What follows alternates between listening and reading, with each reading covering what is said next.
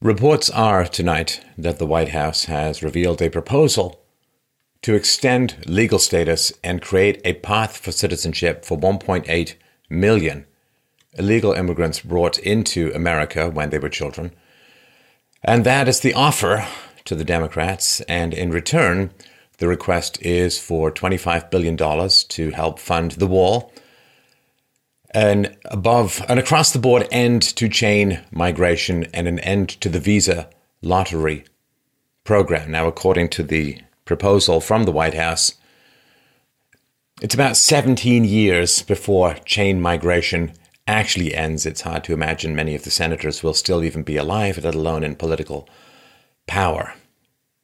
And this bill basically gives amnesty to everyone who was eligible for DACA, including the million or more people who never bothered to sign up for it in the first place.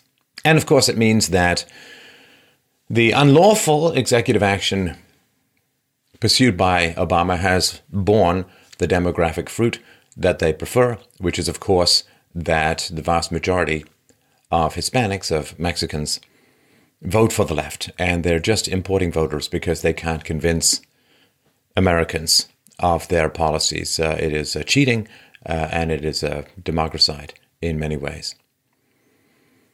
Now, this is a huge gift and a win for the left, which means that they're going to hysterically spurn it and screw it up. And maybe that's the point. I don't know. It's hard to tell in this rotating carousel of political whodunit that's going on in the world at the moment. But the response from some groups has been predictably hysterical. Grisa Martinez Rosas, she's the advocacy director for United We Dream. I think it's a woman. And one of the potential beneficiaries of the DREAM Act has said, "Let's call this proposal for what it is, a white supremacist ransom note." Let us be clear, she said. Any politician who backs up this ransom note is enabling Trump and Miller's white supremacist agenda. So just so everyone's clear, this is the reality if you're white in America. If you're white in the rest, here's the reality. If diversity continues to work the way that it's been working, you will never, ever stop being called a racist, a fascist, a neo-Nazi, a white supremacist, you name it. This will never, ever stop. See, here's the way that it works from a moral, logical standpoint. On the one hand, you see, the Mexican children brought over illegally by their parents get to keep citizenship. Though their parents committed a crime, they get to keep the proceeds of that crime. Although, of course, if you're Bernie Madoff's kids, you don't get to keep the proceeds of his crimes. So children, you see, are not at all morally responsible for the direct criminal activities of their parents. Not at all responsible, and in fact should be rewarded. On the other hand, the 3 or 4% of white people in America who owned slaves 150 years ago, well, every white person is responsible for that tiny sliver of possible ancestors a century and a half ago. See, that's the way it works. And just in case you're having trouble following the moral logic.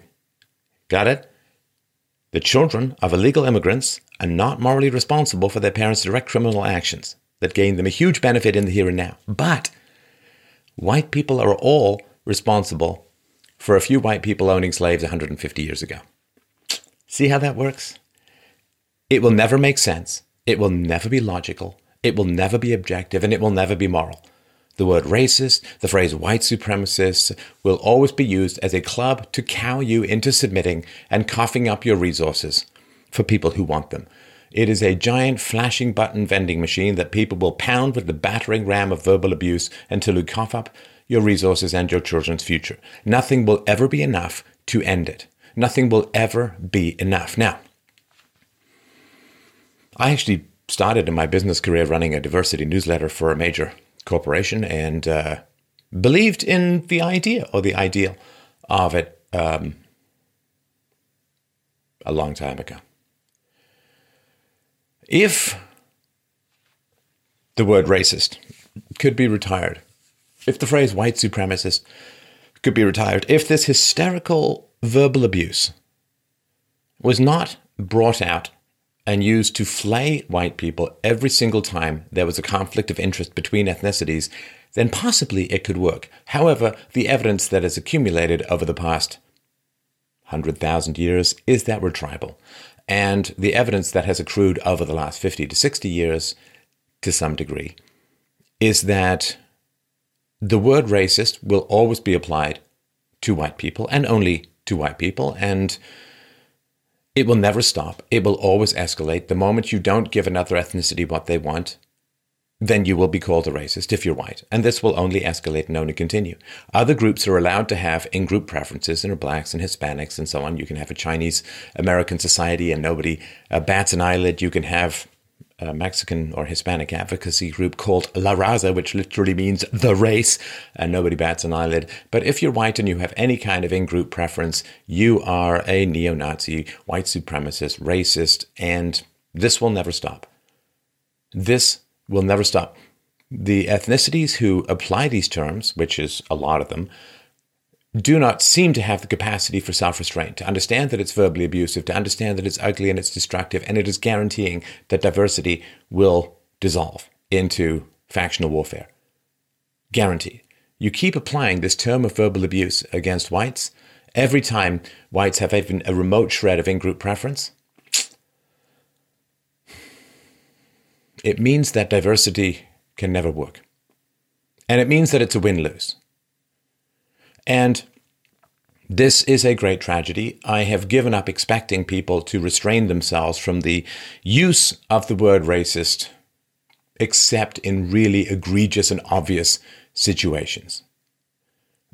But it is such a tempting word for people to use. It is such a tempting term of often career-destroying verbal abuse to cow white people into backing down and surrendering any preferences, that I suppose it is impossible to ask people not to use it. And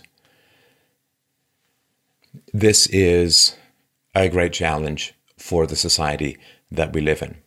I cannot tell you the contempt that I feel for people who use the word racist loosely, for people who use the word white supremacist, for people who are trying to enforce the laws of their own country. You understand.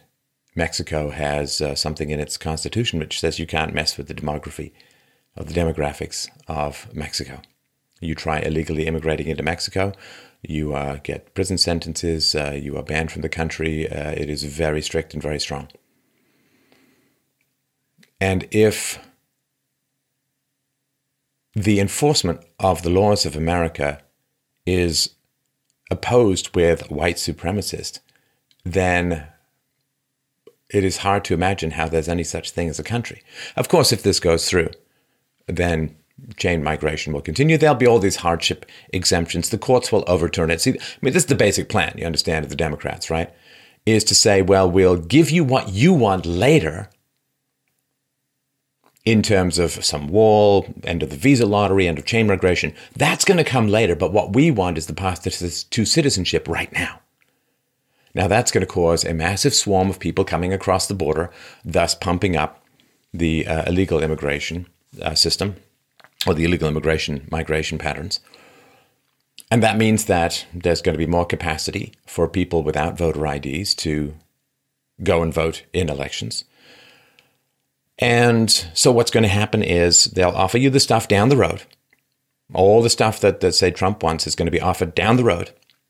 But then what's going to happen is the demographics are going to change to the point where the Republicans are going to be unable to win an election. And that's very, very clear. I mean, a lot of the states are hanging by a thread as it stands.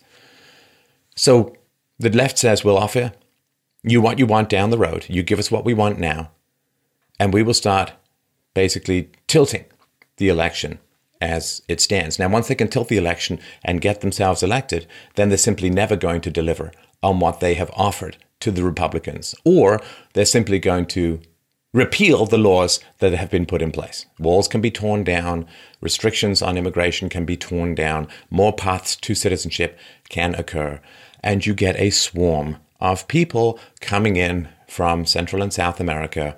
Endless waves, endless waves, endless waves, massive tax problems, language problems, congestion problems, housing problems, cultural conflicts, white flight, you name it. And that is the plan. Let us alter the demographics now, and we'll never need to fulfill on the promises we made. It's not even that subtle a plan. Donald Trump's a very smart man. Let's find out if he falls for it.